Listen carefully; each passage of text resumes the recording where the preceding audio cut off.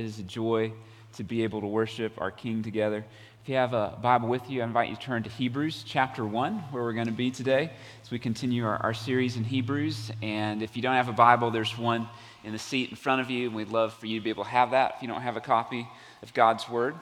And as you're turning there, I just want to remind you that there are so many resources that are available to you as we go through this study of Hebrews. You can find those online or on the app. But one of the specific ones is the Bible reading plan. And so I'm just curious, for those in the room, how many of you are in the Bible reading plan with us right now? You're not ashamed of it? Awesome. That's so cool to see. So next generation, kids, teenagers, how many of you guys are using the reading plan as well? All right, some hands, that's good. So here's what I want to encourage you to do. Whether you're already kind of going through it or you haven't jumped in yet, we take a book every week or every 2 weeks. And so we've been in the book of Genesis. We just wrapped that up, and we're starting the book of Exodus this week. And so if you've already kind of gotten behind, like those New Year's resolutions might be falling off on some of the Bible reading, that's okay. This is a great time to jump back in with us. And one of the reasons why we are reading through the Old Testament together while going through a New Testament book is because to really be able to understand and treasure the truths that we see about Jesus in the book of Hebrews, we have to have a knowledge of the Old Testament. Because so much of what we see in Hebrews is written to a Jewish audience who has that background. And we're going to see that this morning as we walk through Hebrews 1 and begin into Hebrews chapter 2. So we've taken the first 3 weeks of this series to look at 3 verses. And today we're going to go all the way through chapter 1 into chapter 2. So we're going to start picking up some ground together. And so without any further ado, let's jump right into the Word. Just to invite you to read along with me. And I'm going to start in verse 1. It'll pick up on the screens on verse 4, okay? Long ago, at many times and in many ways, God spoke to our fathers by the prophets, but in these last days he has spoken to us by his Son. So the theme of Hebrews 1 and into Hebrews 2 is that God has spoken long ago. Now God has spoken to us, God's people, through the Son, whom he appointed the heir of all things, through whom he also created the world. Verse 3, he is the radiance of the glory of God and the exact imprint of his nature. And he upholds the universe by the word of his power. After making purification for sins, we just sang about that, he sat down at the right hand of the majesty on high. Verse 4, having become as much superior to angels as the name he has inherited is more excellent than theirs. And I'll just pause there for a second. If you circle, underline that word excellent there, in some translations it's going to be better. Like the series titled Jesus is Better comes from this. Throughout the book of Hebrews, and this is the first time the author of Hebrews is going to say Jesus is better than the angels. He is the better covenant. He is the better rest. He is the better high priest. There's all of these comparisons that we're going to see that holds Jesus up as superior and excellent. Verse 5, for to which of the angels did God ever say? And now as we go through the rest of this chapter, he's going to quote at least 8 times from the Old Testament. Many of these out of the Psalms, but through other books of the Bible. He's defending, proving the superiority of Jesus. From Psalm 2, you are my son, today I've begotten you. Or again, from 2 Samuel 7, I will be a father to him, and he shall be to me a son. And again, when he brings the firstborn into the world, he says, quoting Psalm 97, let all God's angels worship him. Of the angels, he says, quoting from Psalm 104, he makes his angels winds and his ministers a flame of fire. But of the Son, he says, and he quotes from Psalm 45, your throne, O God, is forever and ever. The scepter of uprightness is the scepter of your kingdom. You have loved righteousness and hated wickedness. Therefore, God, your God, has anointed you with the oil of gladness beyond your companions. And he quotes from Psalm 102. We read it earlier. Pastor Michael led us in a prayer through this. You, Lord, laid the foundation of the earth in the beginning, and the heavens are the work of your hands. They will perish, but you remain.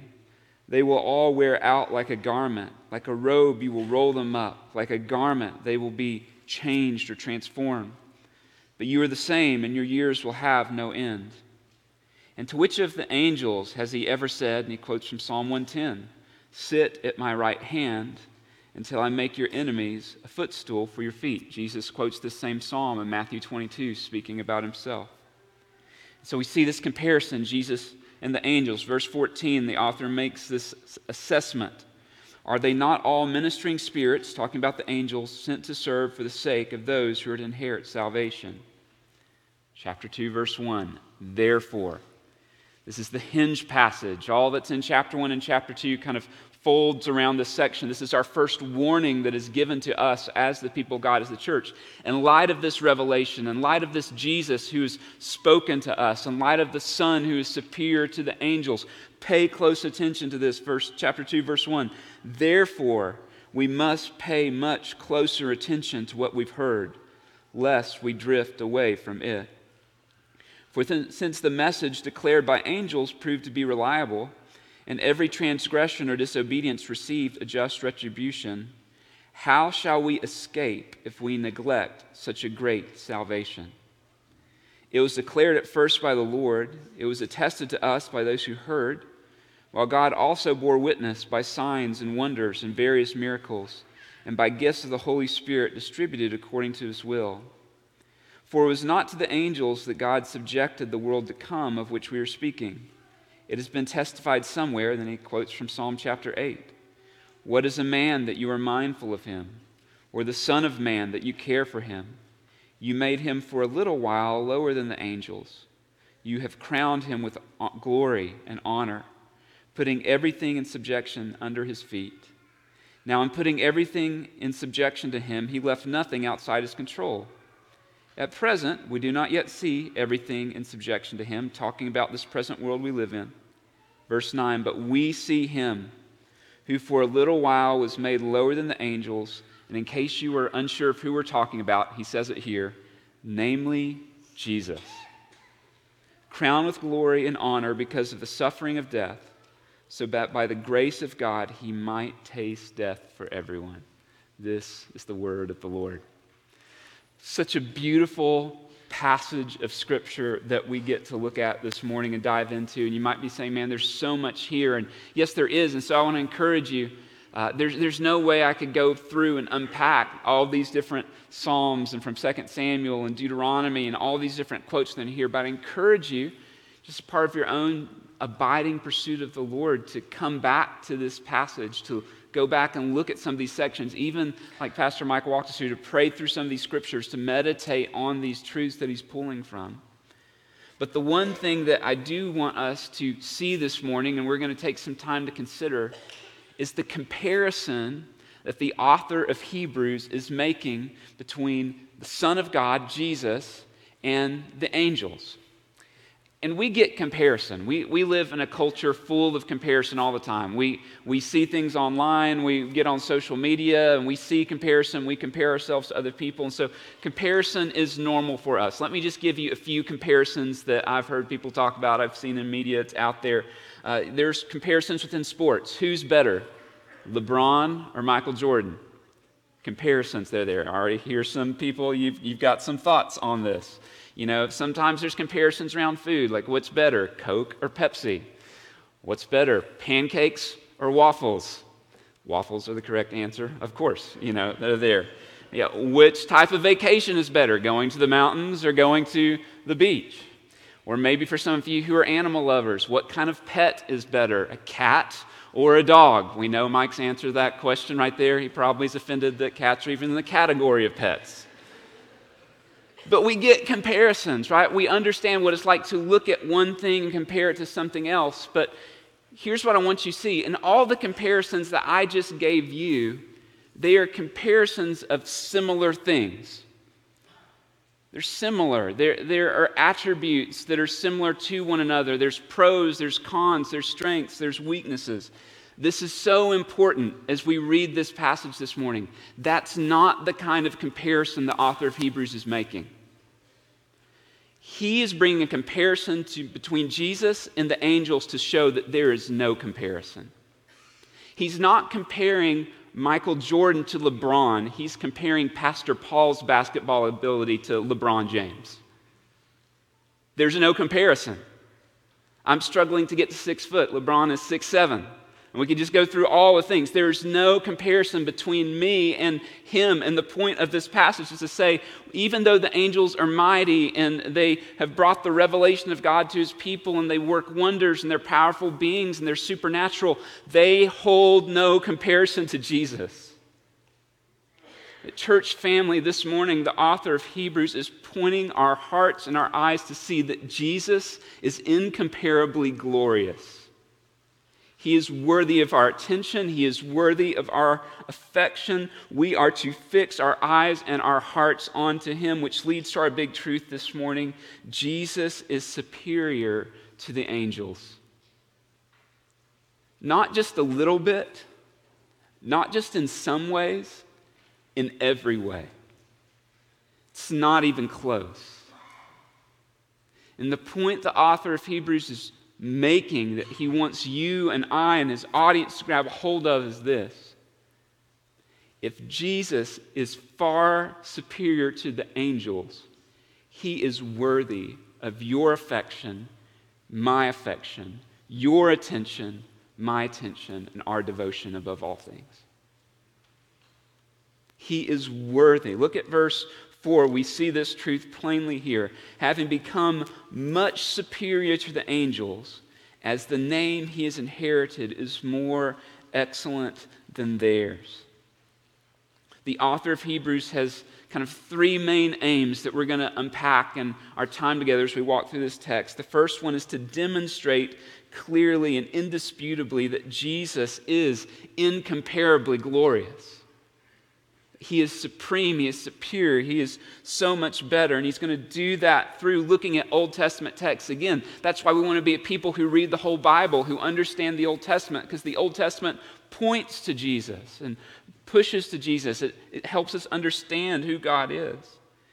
But the second thing he's going to do in this passage is he's going to show us that Jesus is worthy of our greatest attention. That we don't need to compare Jesus to other things. And here's the reality. I think for most of us in this room, we would be quick to say that Jesus is without comparison. But here's the question. I want you to listen to me for a second this morning. Lean in on this. Do you live like there is no comparison to Jesus? Does the way you spend your time, your money, your attention, your marriage, your parenting, your education, does it reflect the reality that Jesus is beyond comparison?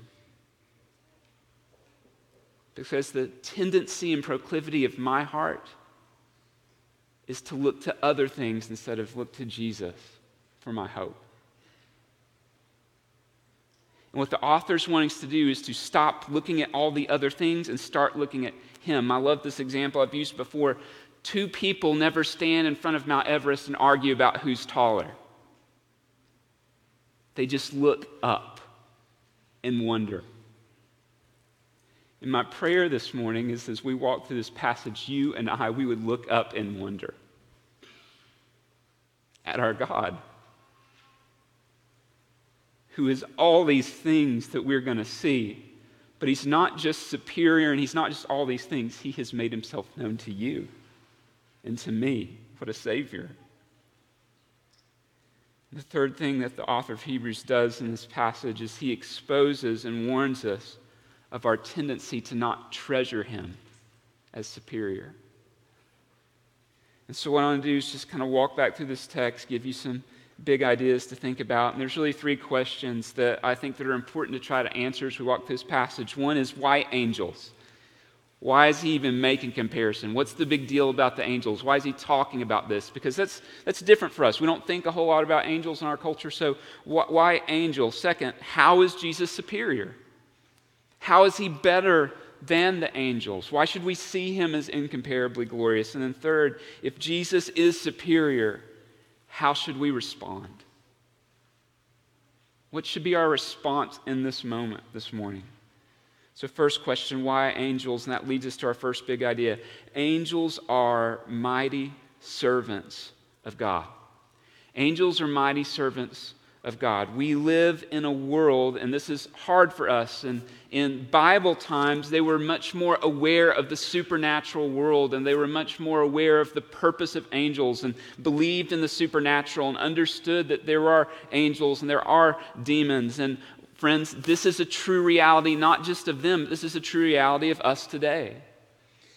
The Apostle Paul, speaking to the church, reminds us of this reality. In Ephesians 6, he says, "For we do not wrestle against flesh and blood, but against the rulers, against authorities, against cosmic powers over this present darkness, against the spiritual forces of evil in the heavenly places." Angels and demons are real. There's present, the supernatural world is happening all around us. That's not just make-believe. Scripture speaks to this. And in that supernatural realm, angels were seen by the Jews and by God's peoples having authority and power. They were people or beings who would do the will of God and minister on God's behalf, and so they were revered. And that's why in verse 4 he brings up that that he is much more superior to the angels. The audience here would have held angels in high regard. And so in this passage, he gives us at least 3 things that are true about the angels. Just highlight these for you. These are in the notes online if you want to go grab them later. 3 things he says about angels. 1, angels are powerful beings who carry out the will of God in creation. Look at verse 7. Of the angels, he says, he makes his angels winds and ministers a flame of fire. So he's making a comparison and talking about the power of angels, but he's also talking about the angels' work among the created order. That part of the way that God makes the world work the way he does is through his angels. These are beings are at work in creation all around us. Second, he says, angels are ministering spirits sent to serve God's people. Angels are ministering spirits sent to serve God's people. Look at verse 14. This is incredible. Talking about the angels.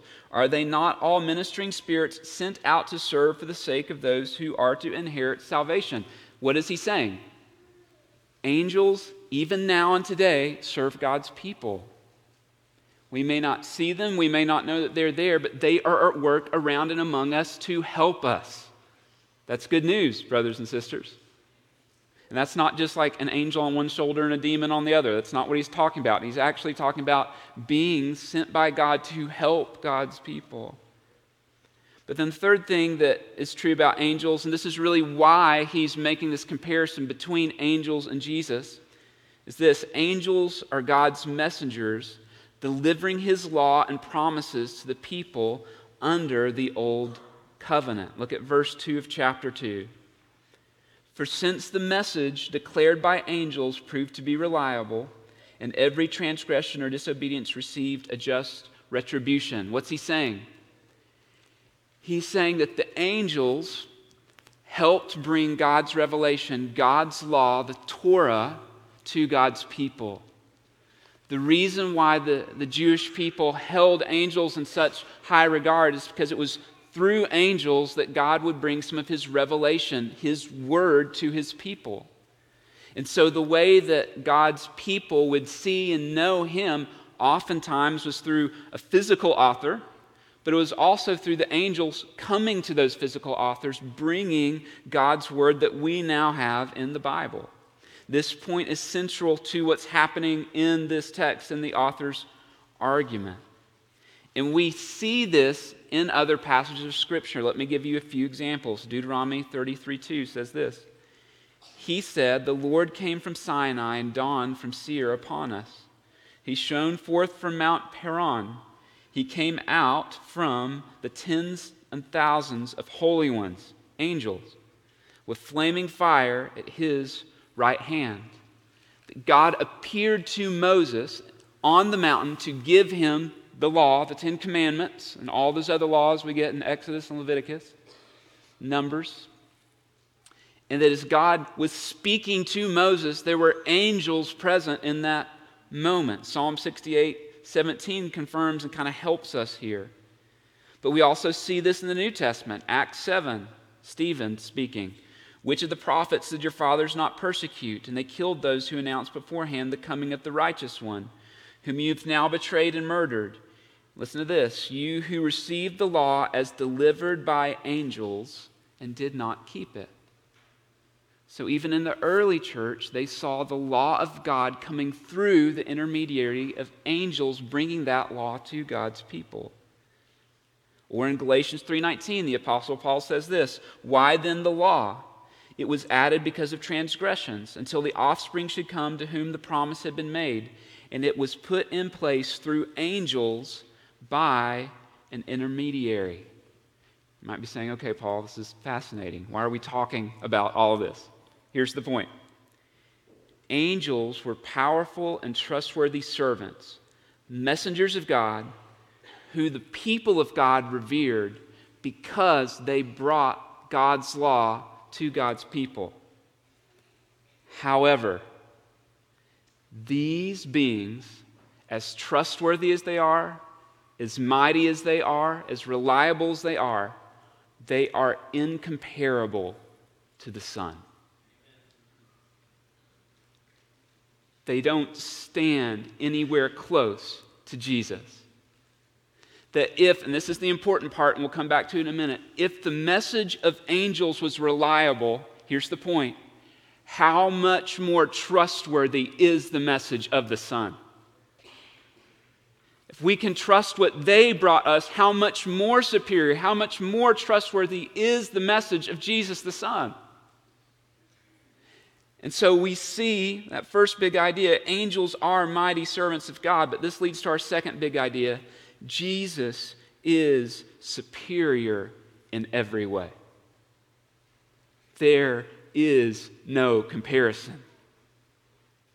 He is above all and greater than all. Look at verse 4 again. Having become as much superior to the angels as the name he has inherited is more excellent than theirs. The author of Hebrews making a definitive statement about Jesus. He is much superior, if you circle or highlight in your Bible. Another thing that he says is that the superiority that is being highlighted, this is important, and this is something that's kind of been bending my mind just in my own personal abiding this week and studying, is that it's not just because Jesus is divine and God. Like we've spent the last 2 weeks talking about Jesus' divinity and his humanity. He's fully God, he's fully man. But it's important to note that the author's not saying Jesus is superior because he's divine. That would be true. But he's saying something else. He's saying Jesus is superior because of his name. He has a name that is a better name. It's a name he has inherited, a name that he has won by an act that he has done. What is that name? The name is Son. Now, I don't know how many of you have children, but probably none of you named your son, right? Like we have all kinds of names. That's probably not the one we use. We use that to refer to our children, but this name, Son, while it may not give a lot of weight or significance to us, was massive to them. Why? Because all throughout the Old Testament, there was the promise of a coming Son. Genesis 3:15, Adam and Eve sin against God. Sin enters in the world. God makes this promise. There's going to be a son who's going to be born of a woman. The serpent's going to bruise his heel, but he will crush the serpent's head. Abraham, I'm going to give you a family, son. And through that family, through that son, all the nations will be blessed. David, you are going to have a son who's going to reign on an everlasting throne, and his kingdom will have no end. Daniel, the Ancient of Days, there was one like the Son of Man, and he was given all dominion and all authority. And we see this all throughout the Old Testament. A son is coming, a son is coming, a son is coming, a son is coming. And now the author of Hebrews says, there's one who has come, and his name is the Son. He is superior in every way because he is the Son, not only the Son of God, but the Son of God who laid down his life, who died for sinful man and who rose again, and he is now highly exalted above everyone and everything. So what I want to do is just kind of walk through this text very quickly, and there's so many of these, but I want to highlight 8 ways that Jesus is superior. Okay, and again, these are in the notes. You can go grab these later if you want. But I just want you to listen to these things. And he's just making this argument again and again and again that Jesus is superior. 8 ways that Jesus is superior to the angels that should draw our hearts into worship, draw our hearts into awe. The first is this: Jesus is the promised Son.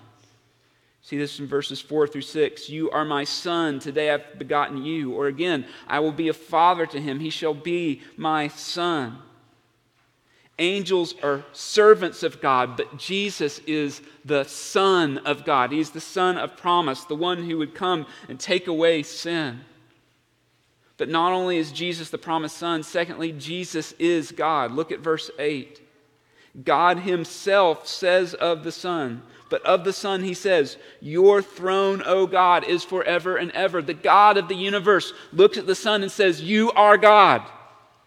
When God says to someone else, you are God, we should take notice. God saying to God, you are God. Jesus is not lesser than God. He is not created by God. He is not a subsidiary of God. Jesus is fully God. He is the one we worship. He is the one we adore. He is superior to the angels because the angels minister to God and worship God, but Jesus is God. All power and authority belong to him. But not only is Jesus God, third, we see that Jesus is the promised heir of David.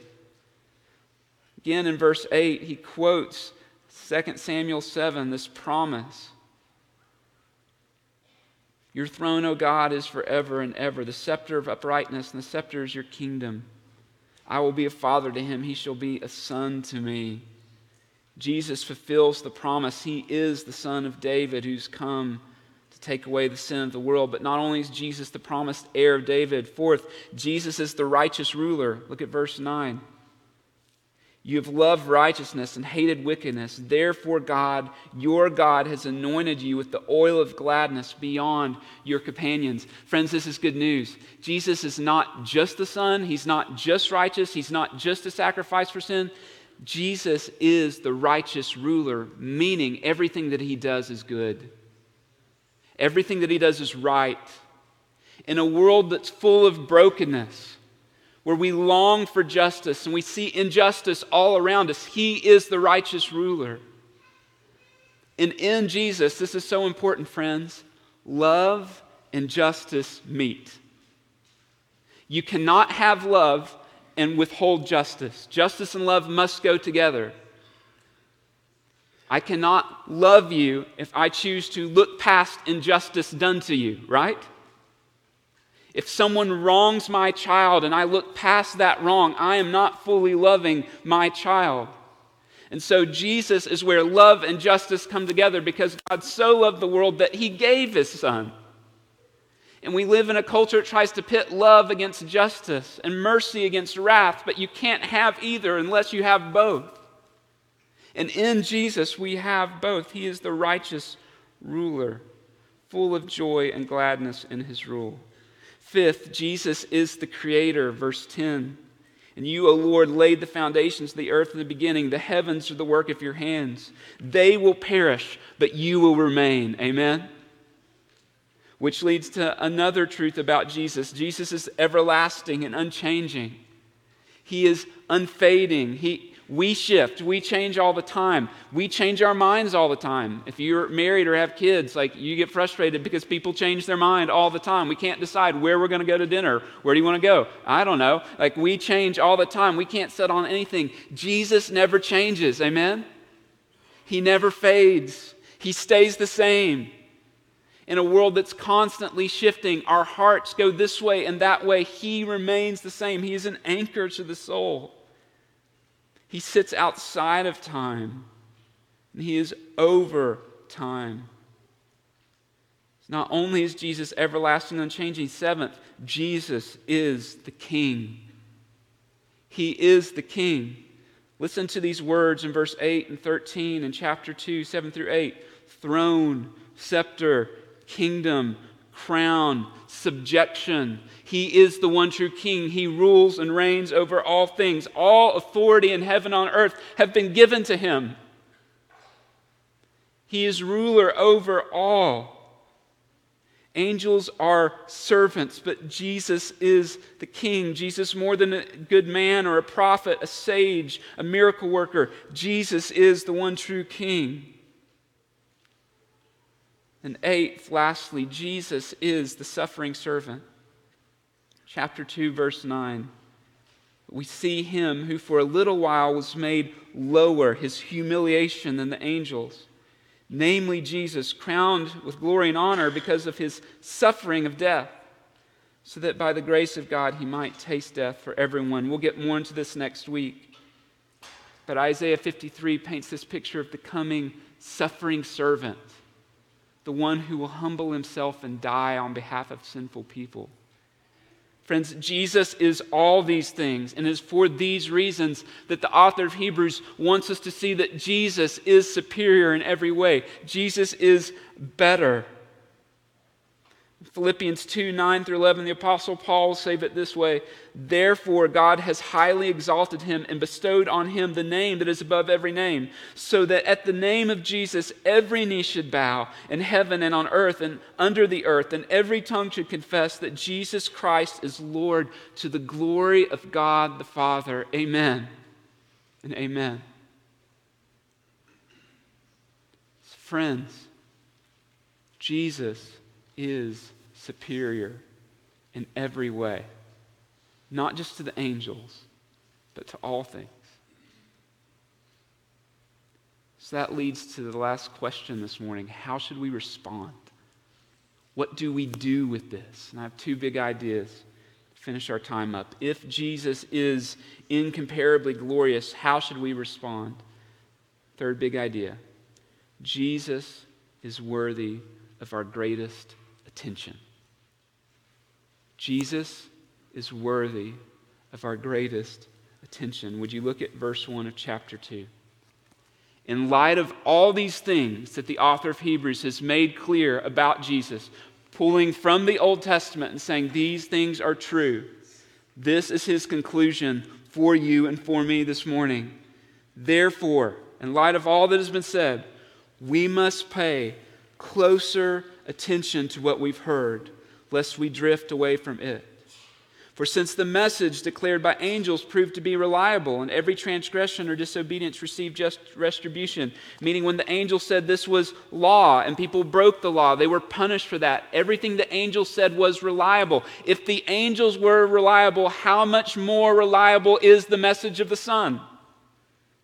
It was declared at first by the Lord and attested to by those who heard, while God also bore witness by signs, wonders, various miracles, by gifts of the Holy Spirit distributed according to his will, which all hinges back to verse 3. How shall we escape if we neglect such great salvation? Pay attention to the Son. That's the response. If Jesus is superior, if Jesus is better, if Jesus is greater, if he is the promised Son, if all these things are true of him, we need to pay attention to the Son. He is worthy of our greatest attention. Look at verse 1 again. Therefore, in light of what has been said, we must, not a suggestion, not a recommendation. If you're a Jesus follower in this room, this is a charge. We must do this. What are we to do? Pay much closer attention. Examine closely. Look at our lives. Measure our lives. Here's the question: does your life reflect a life that truly believes Jesus is superior?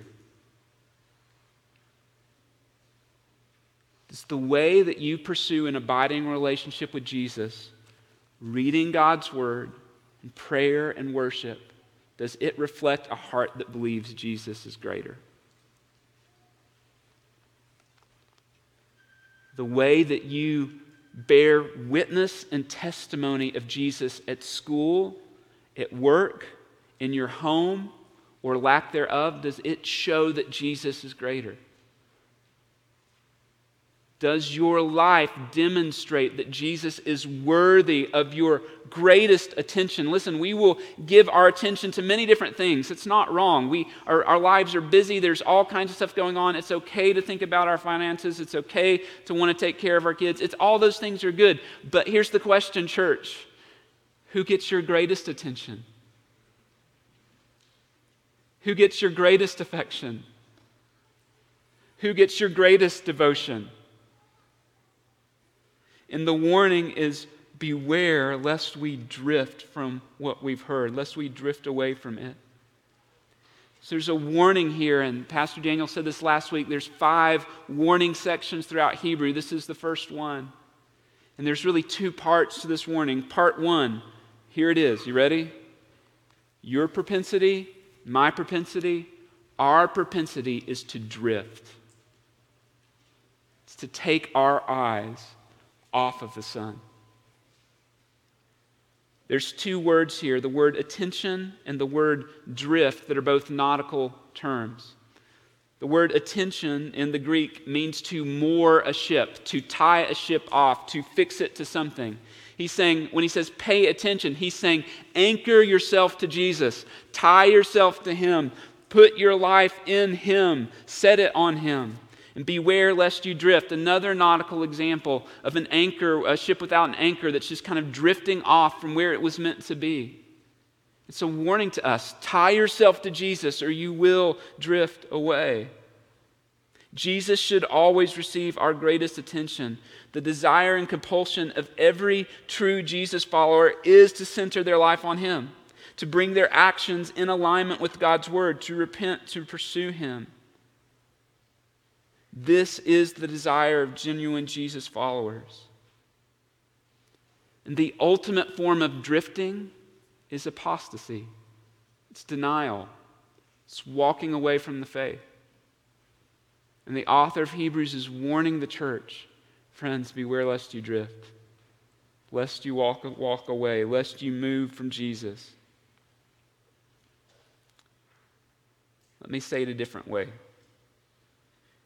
You can't keep Jesus on the periphery of your life if you're a genuine Jesus follower. Jesus is your life, or you do not belong to Him. It's the warning of this passage. That doesn't mean things don't compete for our affection. That doesn't mean we don't struggle. It doesn't mean we don't face temptation. But friend, a genuine Jesus follower is always going to desire and push forward back to Christ through the work of the Holy Spirit. Which leads to a second part of the warning this morning in our last big idea, which is this. Rejection of Jesus results in God's judgment.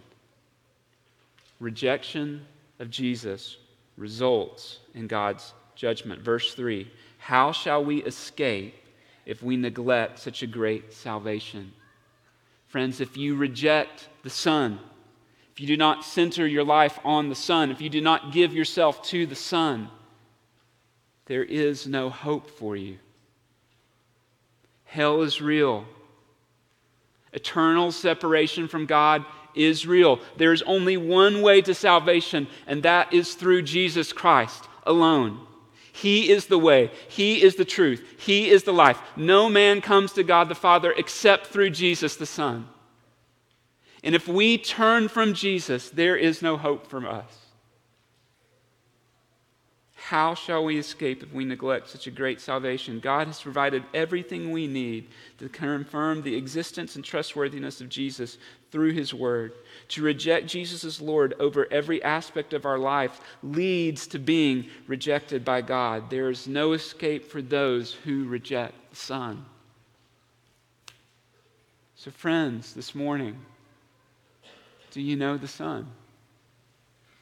Not do you go to church, not do you read your Bible, not did you have a spiritual experience when you were a child or were you baptized. Do you know the Son? Are you pursuing the Son? Are you bringing your life in submission to the Son?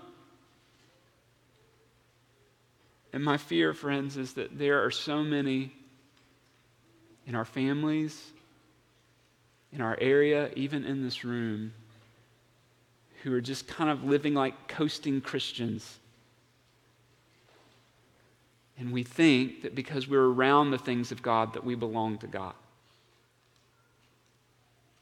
We do not belong to God if we do not give our lives to the Son. John MacArthur, pastor, says it this way: most people do not go headlong and intentionally into hell. They drift into it. It's not the pursuit, it's not the aim, it is the way life moves. Friends, Jesus is superior in every way. He's incomparably glorious. He deserves your full attention. He deserves our devotion. He deserves our love and our affection. Do you love the Son? If you're here this morning, you're a Jesus follower, is there any area of your life where you're beginning to drift from that devotion, from that affection?